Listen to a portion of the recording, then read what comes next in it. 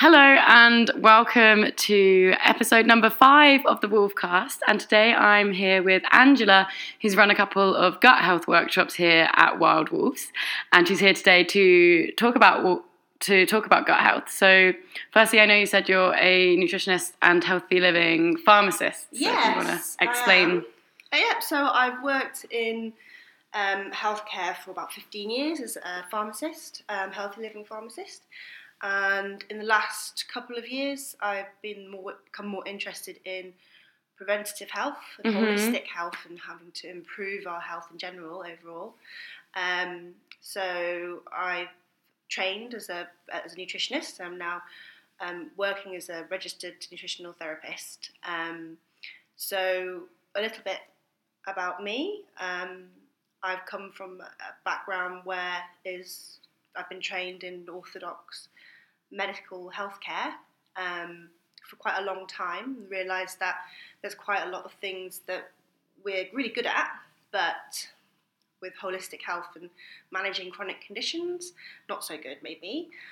I began my own health journey probably about 5 years ago, looking at my own health. I was suffering quite badly from severe eczema, and at the time I didn't know I had a gut imbalance, and I was also looking to start a family, and I realised after a few years that I was having some problems.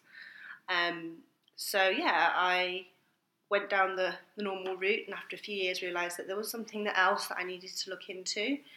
I tried lots of other alternative therapies. I did try things like acupuncture, Chinese medicine, and they did help to a certain extent, but I went and decided to enrol on a nutritional medicine diploma because there was just so much information out there. I just didn't know what was myths and what was evidence-based and what was just folklore.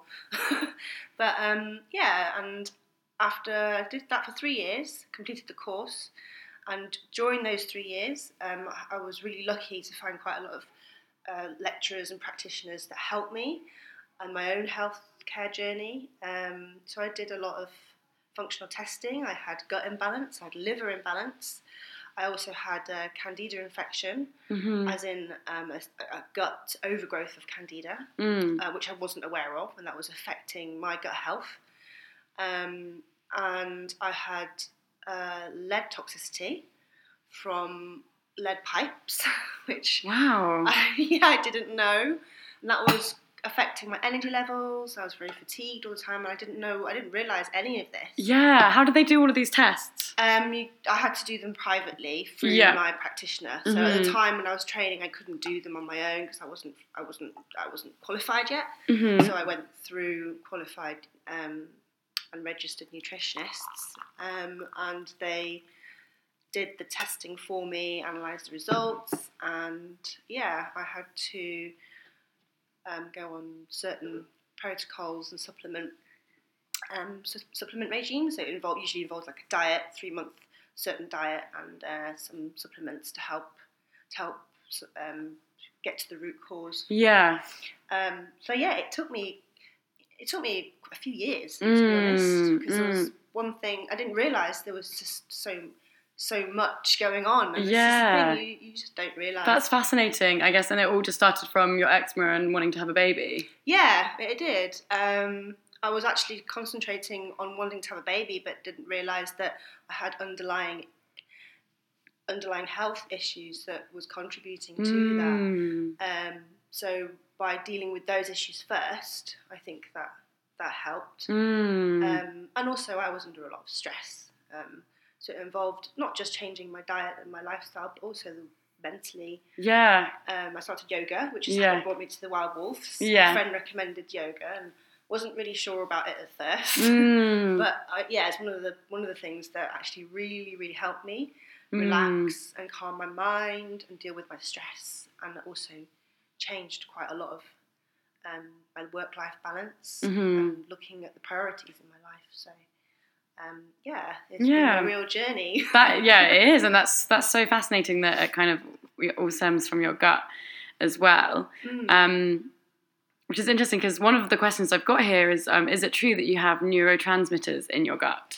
Yeah, it is true. So I think it's about 95% of your neurotransmitters are made in your gut. So these are the ones that are things like serotonin, dopamine, those types of neurotransmitters, which are a lot of people call them your happy hormones. Yeah. I always thought of them as hormones. I think maybe I don't really know what a neurotransmitter actually is. Yeah, I mean, it's a bit, I suppose, the word is a bit like a bit medical, a bit medical for a lot of reasons. But neurotransmitters are simply hormones or chemicals in your body, and they're natural. They're made in your body, and they have lots and lots of different functions.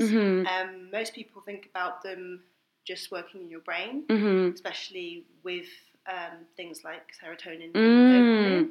I mean, there's lots of other ones. There's things like insulin. There's lots of other types of neurotransmitters as well.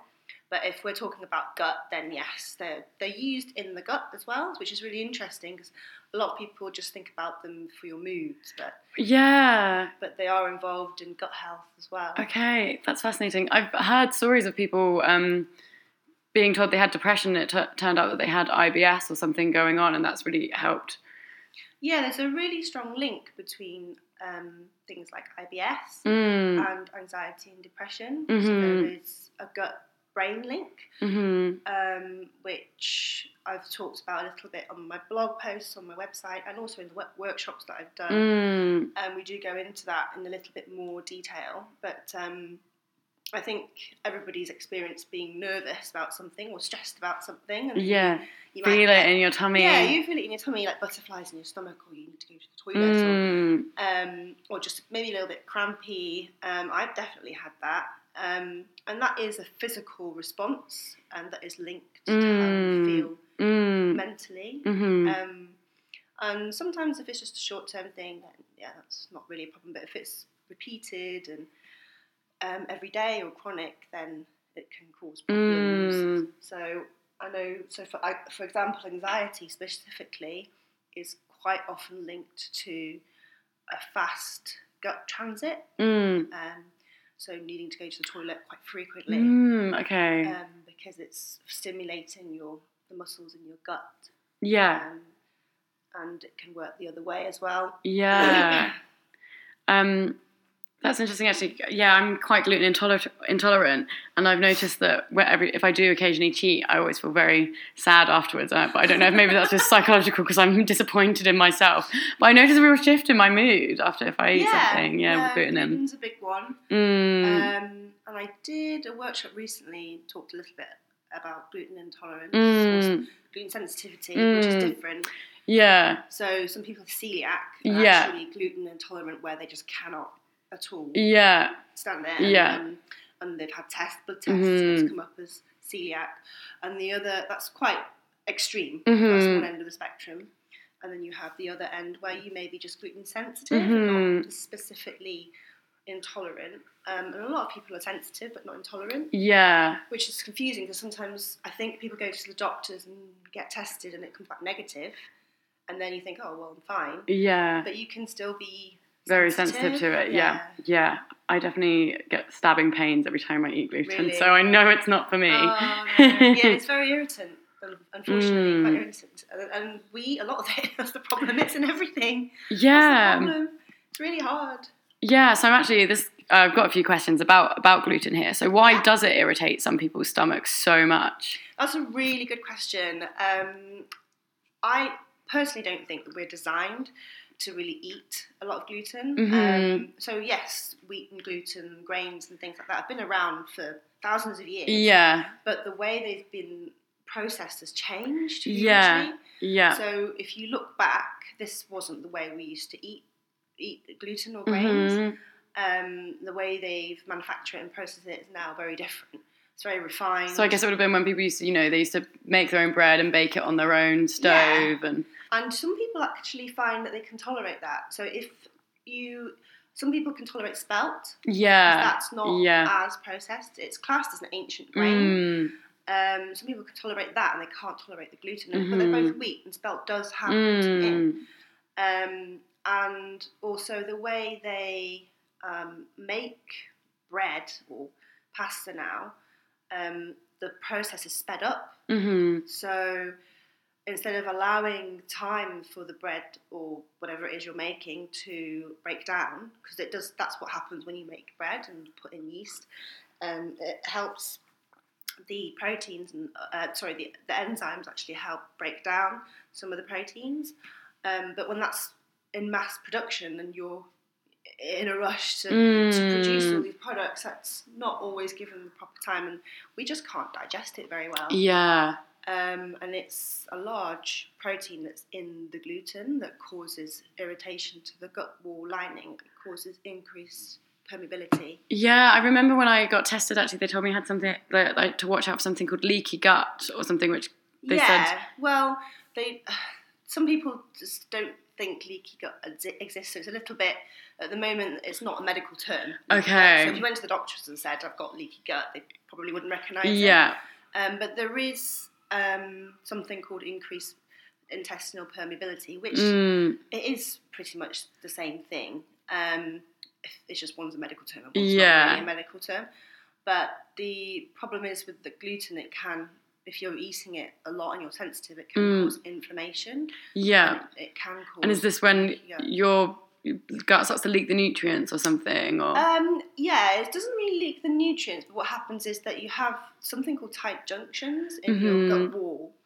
And this is known as a medical condition where the junctions do become bigger. So it happens, in babies. It can happen if you drink a lot of alcohol. It can irritate the gut lining, and then you get the tight junctions not being so tight anymore. So they get sort of like small gaps in between. And when that happens, it can cause increased permeability. So large proteins like dairy or gluten can get through, and that causes a immune or physical response in a physiological response in your body, and that's when it can lead to things like food sensitivity, and autoimmune conditions. But that's why a lot of people that are gluten sensitive are also dairy sensitive. They quite often go hand in hand. Because they both produce a response from the body. But you normally know. A lot of people know as soon as they eat it. So I'm like that as well. If I eat a lot of gluten, I can tolerate a little bit. But if I eat too much gluten, and I'm very sensitive to dairy. And if I eat dairy, I get a flare-up of my eczema, my asthma flares up. So I try to avoid it as much as possible. So then I guess that leads me on to my other gluten question was, do I need to be worried about getting enough fibre if I'm gluten-free? And if so, where can I get more fibre from? Yeah, this was a really good question. Definitely need more fibre. I don't think it's just gluten-free diets that is an issue. I think everybody is at risk of having low fibre diets. It's actually really difficult, especially if you're busy and you're one of those people that are sort of grabbing food and on the go. So it's hard. Even I struggle sometimes. So fibre, there's two types of fibre. There's soluble fibre and insoluble. You need both, but your soluble fibre is the thing that keeps you regular, and it helps bulk you out. Helps keep you feeling full as well. So you're not as hungry as quickly.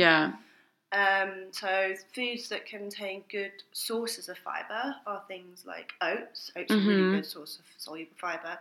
Any vegetables, whole fruit and vegetables, they've got lots of fibre in. Grain, like whole grain and pulses, so lentils and legumes, beans. Those are all really good sources of fibre. With gluten-free, it can be harder, but it depends what you're doing to replace the gluten. So if you're going for the packaged gluten-free foods, I would try to avoid those because they've generally got sugar in and they're quite processed and they won't have much fibre in. But if you're taking out gluten and replacing it with whole foods like pulses and lentils and beans, then you should be fine. But as a general guide, I would aim for at least 7 portions of vegetables a day to get in your fibre. Okay, 7 to get your fibre. Yeah, I mean, they say 5 a day, but I don't think that's enough. Yeah. And it's hard to get in 7 sometimes. But yeah. It might not be every day. But I try to count my veg most day, and sometimes I'll have like 7 or 8, and other days I'm like, oh god, I've actually had like three things, and I try not to eat too much fruit because I just find the sugar a bit much for me. Yeah. So I try to focus a bit more on getting it from veg. More from the veg, but a couple of portions of fruit is fine. Yeah. And you do need your fruit, so definitely wouldn't recommend cutting it out. But yeah, even if you don't do that every day, it's a good aim. Mm-hmm. Or try like packing it into smoothies, that sort of soups is a really good idea. You can put a handful of spinach, a couple of handfuls of spinach in your smoothie. You don't really notice it, and that's 2 portions already. Yeah. So there are ways, but just being mindful about it. Cool. What would you say? There's a lot of questions I've got about probiotics here, actually. So, should we all be taking a daily probiotic, especially if someone's also written, especially if you're someone prone to bloating and indigestion? It depends what you want to take the probiotic for. So I don't think everybody needs to take a probiotic. I take a probiotic, but it's because I know that I struggle to get in fermented foods, and sometimes I've had gut tests to show that I'm a bit low in certain strains of bacteria, good bacteria. And the bacteria, that's what breaks down the food, right? Yeah, it helps. Yeah, it helps to break down your food and digest. And sometimes if you have the wrong levels, or I wouldn't say wrong, but an imbalance in the good and the bad bacteria, it can cause over-fermentation in your gut. And that's what causes the bloating. It's the gases that get produced from food that's been over-fermented with the wrong types of bacteria in your gut. Okay. But it depends. So say, for instance, you've got IBS and really bad bloating. Just taking a probiotic won't necessarily solve that problem. Yeah. It depends what the reason is. You could have an overgrowth of the wrong types of bacteria, in which case you would need to, or if you might have a candida infection, or you might need to deal with that first before putting in a probiotic. Because sometimes putting in a probiotic when you've already got imbalance can make the symptoms worse. Because then you're putting an extra bacteria with something that's already in there that's causing problems, and you have a bit of a battle of what's going on in the gut, and it can sometimes make symptoms worse. So it's always better to get some sort of guidance. From a accredited nutritionist to find out exactly. I would always advise to do a gut test, really, anyway, just to get a better idea of what's going on in there. Yeah. But I think if you're looking for just general gut health and you've no issues at all, taking a probiotic is definitely a good idea. But for long-term maintenance of a healthy gut balance, a probiotic isn't something that you can keep taking. It's very expensive to take probiotics. You don't want to be taking that forever anyway. It's better just to feed your gut with whole foods. So is it or is it better to have kombucha or apple cider vinegar? Yeah. Sauerkraut, that's another fermented food, isn't it? All the fermented foods are really great for maintaining good, healthy gut flora. It depends what it's like in the beginning. So if you've not really got any major issues, then fermented foods like kombucha and kefir, or fermented yogurts that you make at home, they're really good for just maintaining a good, healthy gut. But if you've got really bad imbalance, then it might not be enough because they're not that strong. They won't be as strong as actually probiotics. But you can start with probiotics, and maybe after a few months, after it's settled down, then you can then move on to using fermented foods. Someone's actually asked, do Yakults actually work? I get asked this quite a lot, actually. Really? Yeah, not just specifically Yakult, but a lot of the yogurt, like the little drinks, To be honest, the short answer is not really. Because most of them are they're all pasteurised. They've been heated for safety reasons of high heat, and generally high heat will kill any good bacteria anyway. They've also got a very small amount of bacteria. so it's unlikely to really do that much. And most of them contain sugar. Not all of them, but most of these drinks and yogurts contain sugar to make them more palatable. And obviously that's not really going to be helpful if you've got gut issues. Have something regularly that's got sugar in. It's just going to feed the wrong types of bacteria there. So no, I wouldn't really recommend those types of drinks. If you wanted a probiotic, I would recommend just a good quality one. Yeah, and a kefir is delicious as well, I guess, if you want something that you could make that instead of buying the drinks. It would be a lot better. Yeah. So someone has asked, how long does it take to change your gut microbiome? And apparently they've read that it's as little as 3 days. And I don't actually know what a microbiome is, so I'm not quite sure what. Yeah, so the microbiome is your gut environment. It's the... Okay. Yeah, so it's everybody's got one. It's just all the components that make up your gut. Yeah. So it could be bacteria, it could be the... Oh, it's like a little eco living system kind of thing then. Yeah, it's like a little ecosystem. Yeah. That's a good way of putting it, actually. Yeah. So, the question, it depends on what way you're changing it. So if you're talking about disrupting the microbiome, it could just take as little as 3 days. Food poisoning, that would definitely disrupt your microbiome. A course of antibiotics, that would definitely disrupt your microbiome immediately. But if you're talking about in a positive way to rebalance it, then no, 3 days. Depending on what was the problem in the first place, I wouldn't say 3 days would be enough to rebalance and establish and maintain a good gut flora. Yeah. It normally takes months or much longer. Depending on initially what the problem is. Yeah, and actually you just mentioned antibiotics. So should you always top up on kefir or probiotics if you are taking an antibiotic?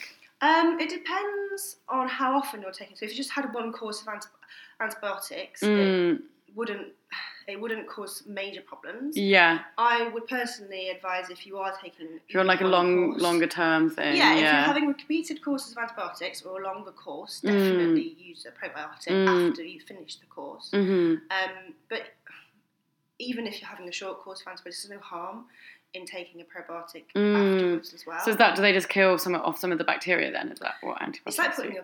It's like putting a bomb in there. Oh my god.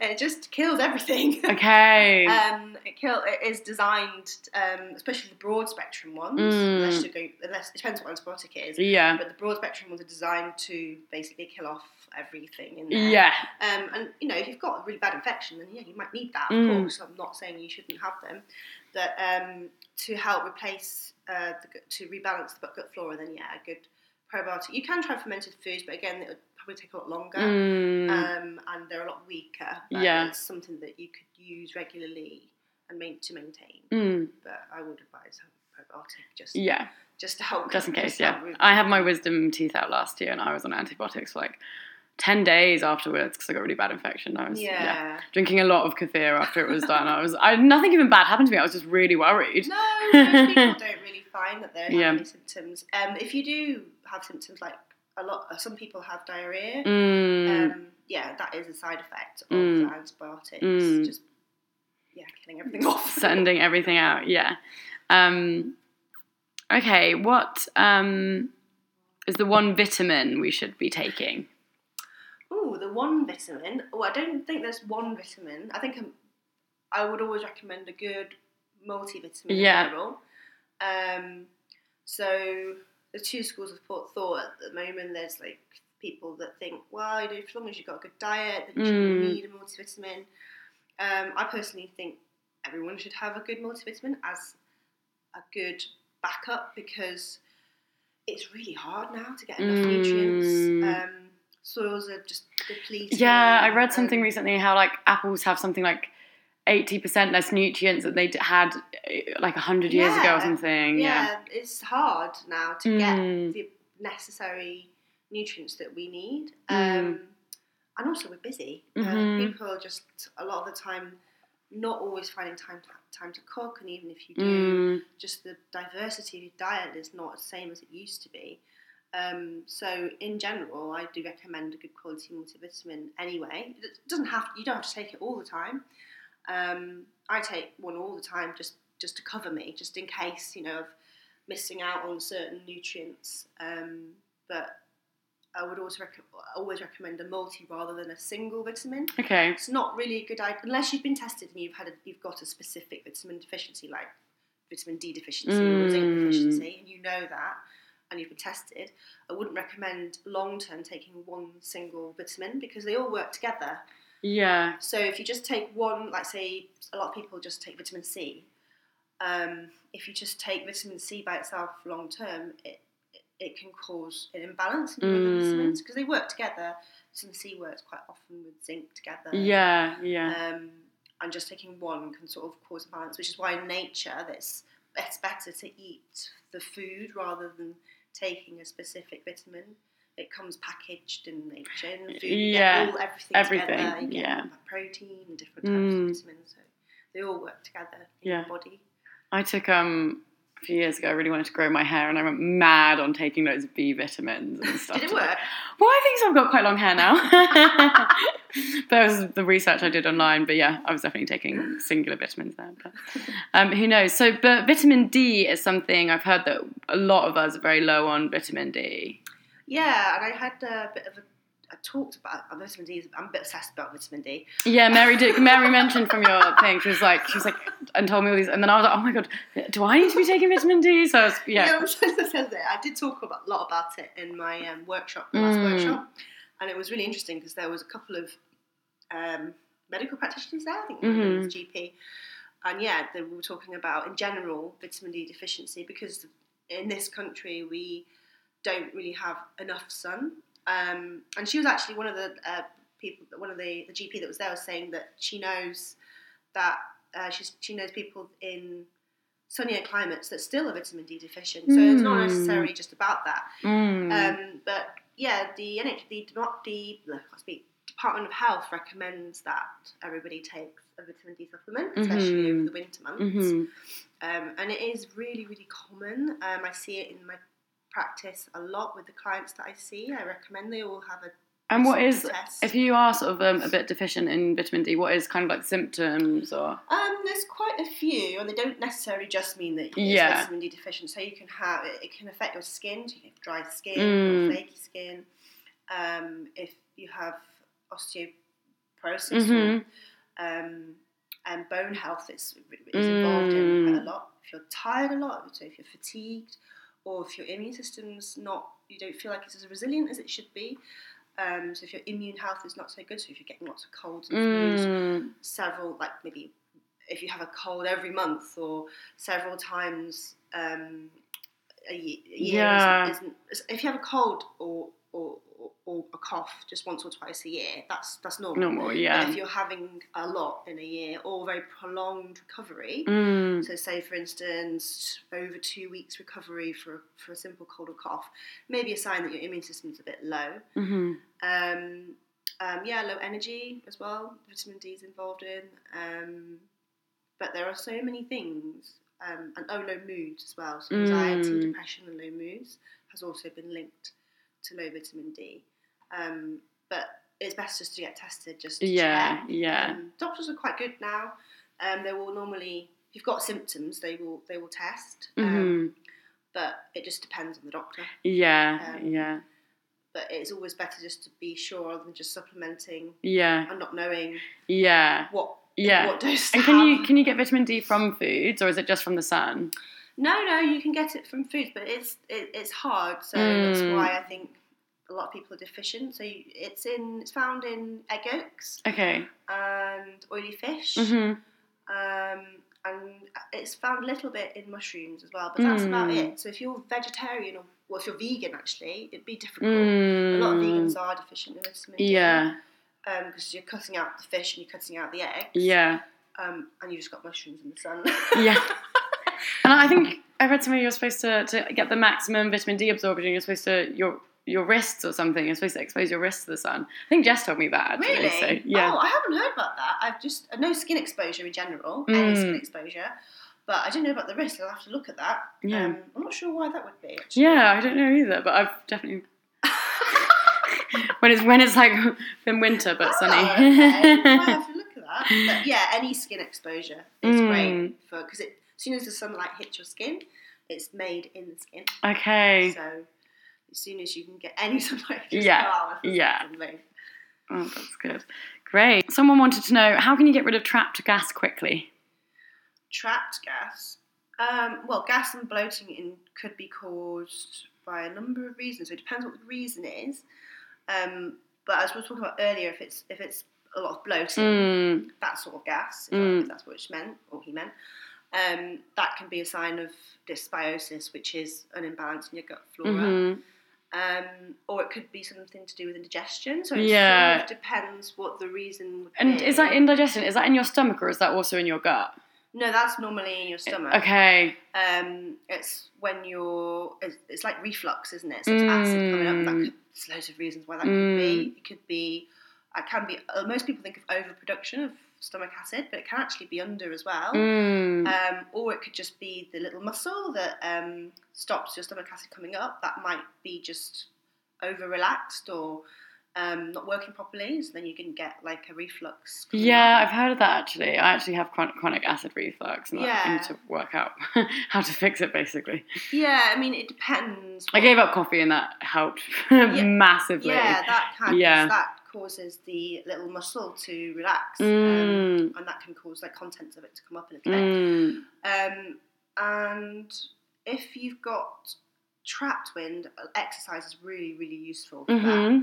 Quite often with bloating and trapped wind, just moving and improving blood flow and circulation, because obviously there's lots of muscles that help to contract and move food along. So if you're finding that you're getting a lot of trapped wind, try and do some daily exercises to help move things along. But there are things that you can buy, but they generally aren't really solving the problem.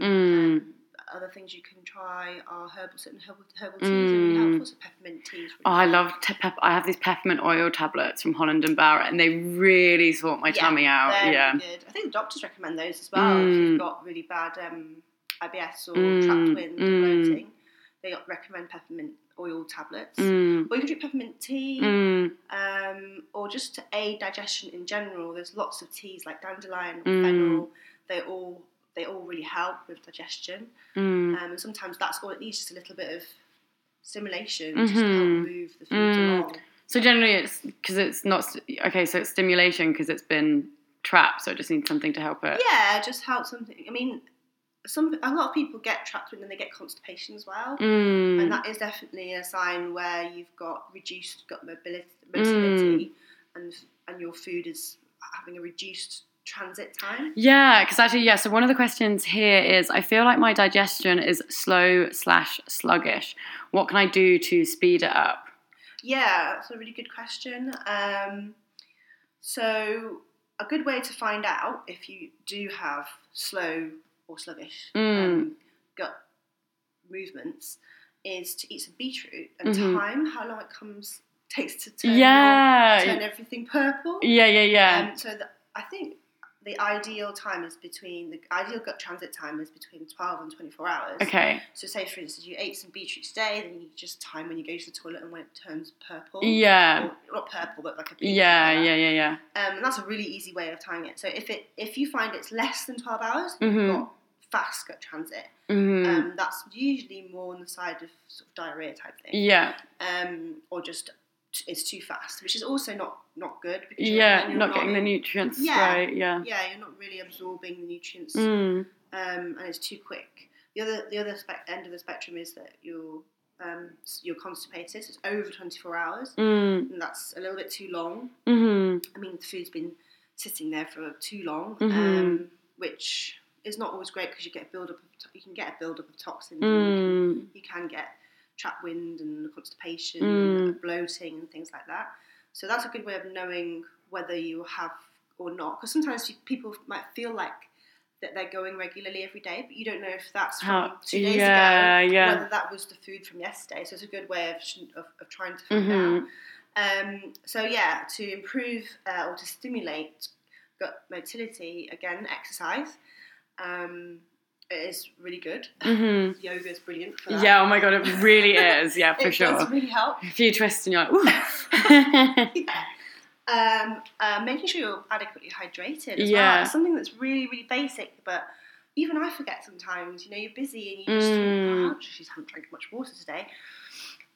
So that will help, making sure you're drinking at least 1.5 litres of water, or herbal tea is fine. I'd avoid caffeine, because that tends to actually dehydrate you rather than hydrate you. So not too much caffeine. Prune juice is really good. If you are constipated, you can drink that. That really helps you go. And just making sure you get enough fibre. Yeah. Another things you can add into your diet are flax or flax seeds. They help you. Yeah, I've heard they're quite similar to chias in that they get a little coating around them, aren't they? Yeah, so if you ever make chia pudding or use it to bake with, it goes like in a little...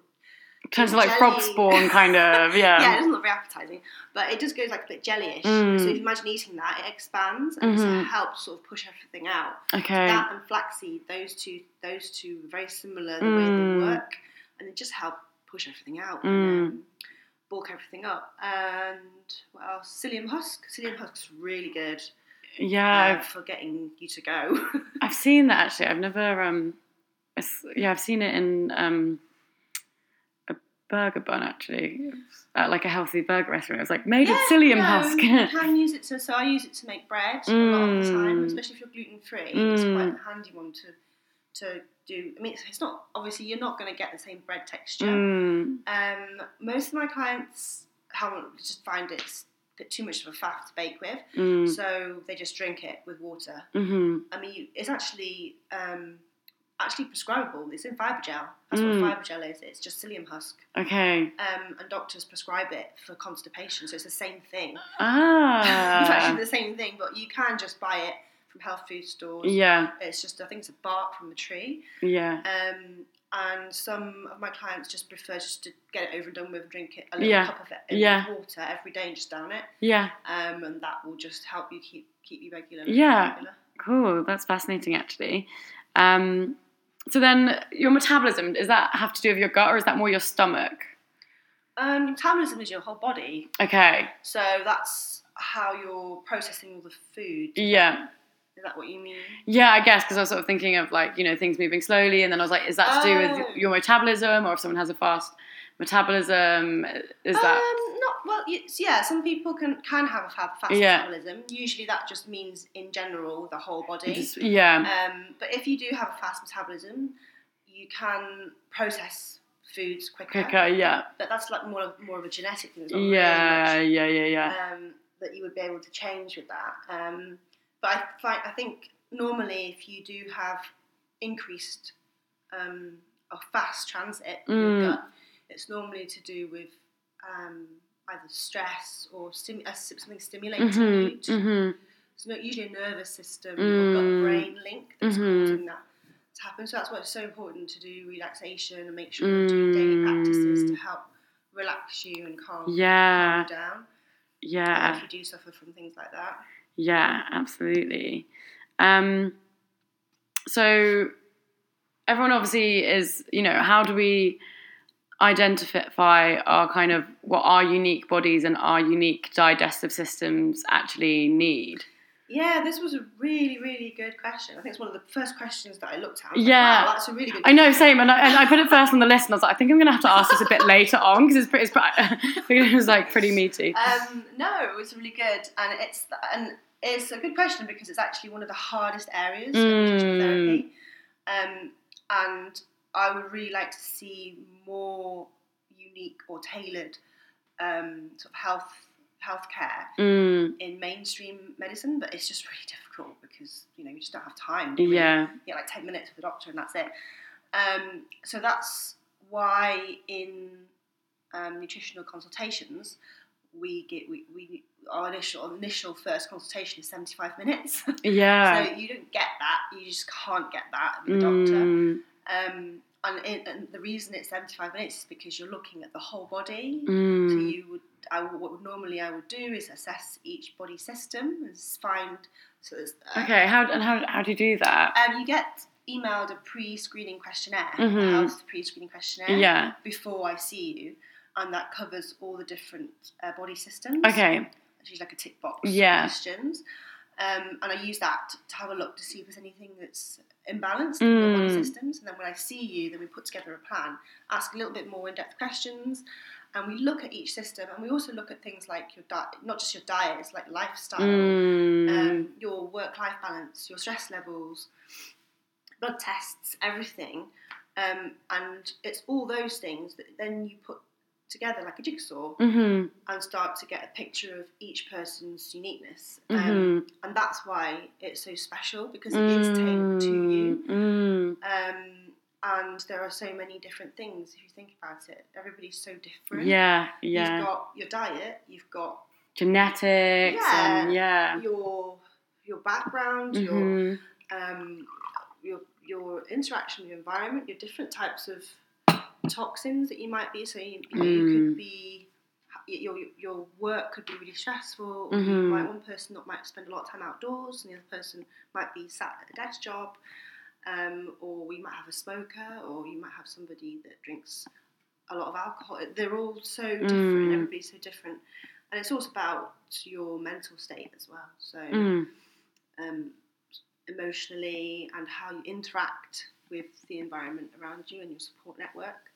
So we do testing as well. So we do look at functional markers to assess nutrient status. Again, that's different for each person. Some person might be very anemic and low in iron, another person might have low vitamin D. So those are the things that we look at to identify each person. And on top of that, you've got genetics, but that's going a bit a bit deep. a bit deep. It's interesting actually. So you said that you're a healthy living pharmacist. What is that, and how does that differ from normal kind of pharmacy? So I work in a pharmacy that has been accredited for as a healthy living pharmacy. Is that kind of a brand, or healthy living, or does it just mean So a lot of the pharmacies are now accredited as healthy living pharmacies. You have to do certain training. To do that. So I've completed training to run a healthy living pharmacy and to be a healthy living pharmacist. And that's quite different from what I'm doing nutritionally, but actually works quite well alongside. So I find that in my job as a pharmacist, I can then advise on a lot more about diet and nutrition and things like that. So it's more like what I'm doing with the nutrition is more like an add-on to what I'm doing in pharmacy. So most pharmacists, if they're based at a pharmacy, and the pharmacy is a healthy living pharmacy, they will be healthy living pharmacists. And how do you find out if sort of, your local pharmacy is one or not? You normally have a sign. They have a sign up that says. So I work at various different pharmacies. I work in a C Mills pharmacy, Well Pharmacy and C Mills, and it's part of it's like a doctor's surgery, and then I work in the pharmacy there. So I used to manage that pharmacy, but I don't anymore because I wanted to do this. So I decided to sort of, as one of the work-life balances, that I decided to change because it was just getting a bit too much. So I decided to go part-time there and then do this as well to help complement. It actually worked out really, really well. Yeah, that sounds like they probably go really well together. So that's cool. And I guess any kind of way that you can maybe sort of look at something a bit more from a natural perspective. I think people are more interested as well. It also gives you a little bit more to offer. So say a lot of people that do come in for advice may have tried whatever it was to sort out the indigestion, or it's not working. It gives me a little bit, it's like another tool basically to advise people on other natural approaches if they want. Not everybody wants that. Some people are quite happy just to take a pill. But it's another option, isn't it? It's another thing you can try. Yeah, cool. So what would be your sort of like top 3 tips for sort of healthy living or healthy kind of gut? Oh, this is good. Healthy gut or healthy living? Well, I've got one here that says 5 guidelines for healthy living, and then someone else has also said best gut foods ever. So okay, I'll just combine them then. So best gut food, I would definitely say just prebiotics and probiotic foods, so fermented foods, lots of vegetables and some fruit, so like the 7 a day. guideline, because those types of foods actually help feed the gut Mm-hmm. microbiome in a healthy way. So that would be very important for gut food.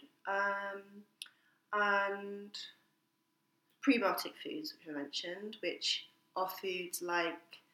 So prebiotics and probiotics are different. Yeah, what is the difference? So the way you can think of it as prebiotic foods feeding the probiotic bacteria. Mm-hmm. So there's certain foods that good bacteria prefer in your gut, and that is the prebiotic foods, which are things like Jerusalem artichokes, Mm-hmm. asparagus, onions, garlics, leeks. Those types of food contain a certain sort of fibre that the good bacteria really thrive on, and Okay. it helps to feed them. Mm-hmm. So if you are looking for long-term gut health and trying not to take a lot of supplements and probiotic supplements, then to feed your gut with those things on a daily basis to maintain it. So those would be really important, and the fermented foods as well. So that would be my foods for gut health, definitely. Mm-hmm.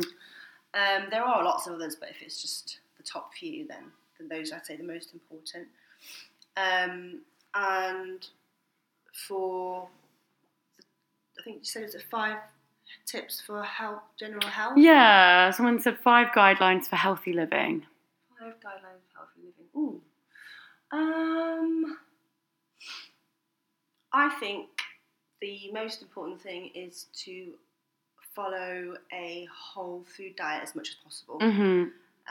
And just to reduce the amount of processed foods you're eating. And it's really difficult sometimes, and you won't be able to do it all the time. But by eating whole foods, you're cutting out a lot of junk, and you're maximising the amount of nutrition that you can get. Mm-hmm. So a whole food diet. I don't advocate any particular diet. It's not. I'm not going to say, go vegetarian or go vegan. It depends on the person. Mm-hmm. So just as long as it's a whole food diet and you're getting in as many whole foods as possible, then that would be the most important thing. And the other ones are probably more lifestyle related. So managing your stress levels is a huge one. That has a huge impact on your well-being. I think people underestimate that. Mm-hmm. I definitely did. So reducing and managing your stress levels is not always easy, but it is really, really important. Getting enough sleep. That's another one that's really hard, but actually really, really helps. And changing, you might have to change things, certain routines to get that. Mm-hmm. And finding something I think this is a really important one as well. Finding something that you really are passionate about and enjoy. That makes a huge difference to the quality of your life, and a huge difference to your mental well-being, which is then linked to your general well-being anyway. Yeah. And I think it's like 4 now, I don't know. And exercise, definitely. Exercise. Some sort of exercise. Cool. That's really awesome. We've actually covered pretty much everything, although my housemate had a great question. She wanted to know, does timing really matter when it comes to food? You know, eating late at night or eating too early in the morning, is that a thing? And why has intermittent fasting become such a big deal as well? Yeah, intermittent fasting is really interesting. A lot of people have tried that. So it depends what you're trying to do with that. So the timing of your food does matter. If you're eating very late at night and then you're going to sleep quite soon after eating, then you're not going to have time for your food to digest. I have this problem because I teach till quite late often, then I get home and I've started having smaller dinners and stuff. It is hard. I mean, on the days that I work, I don't get home till 7. By the time you've eaten and then you go to bed, sometimes it's like only a couple of hours. Yeah, totally. And sometimes there's nothing you can do, but just to be more aware of it. If you eat a large meal and then you go to bed, you're not going to have digested that properly. Yeah. If you've got no gut problems at all, you might not have any issues. But if you suffer from things like bloating anyway, or indigestion, eating a large meal and then lying down and trying to go to sleep, where everything starts to shut down, you're going to increase the risk of it over fermenting. Okay. And not properly digesting. Yeah. Because there's lots of processes that go on while you're asleep that your body has to do. And while those processes go on, you're not going to be digesting properly. So yes, eating smaller meals or earlier would be helpful. And if that's not possible, then you might have to just leave it till a little bit later to go to bed. But yeah, it is really difficult. I would say if you're getting home late, have something ready that you can just eat quickly, so you don't have to cook and do other things before you can eat. Just minimise the time, or grab something on the way home. Omelettes sort of become my late night dinner food. Yeah, that's really good. Because it's filling, and I feel like I can digest eggs fairly quickly. And you don't need to eat a lot. If you're eating late, it's unlikely you're going to need a lot anyway. You just have a little bit. Eating early is not a problem. As soon as you eat, you're breaking your fast. It's like an overnight fast. Yeah. Your body wakes up and your metabolism kickstarts. So eating early is fine. There's nothing wrong with eating early at all. Yeah. If you're doing intermittent fasting or time restricted eating, then you would need to look at the time windows. But it depends on why you're doing it.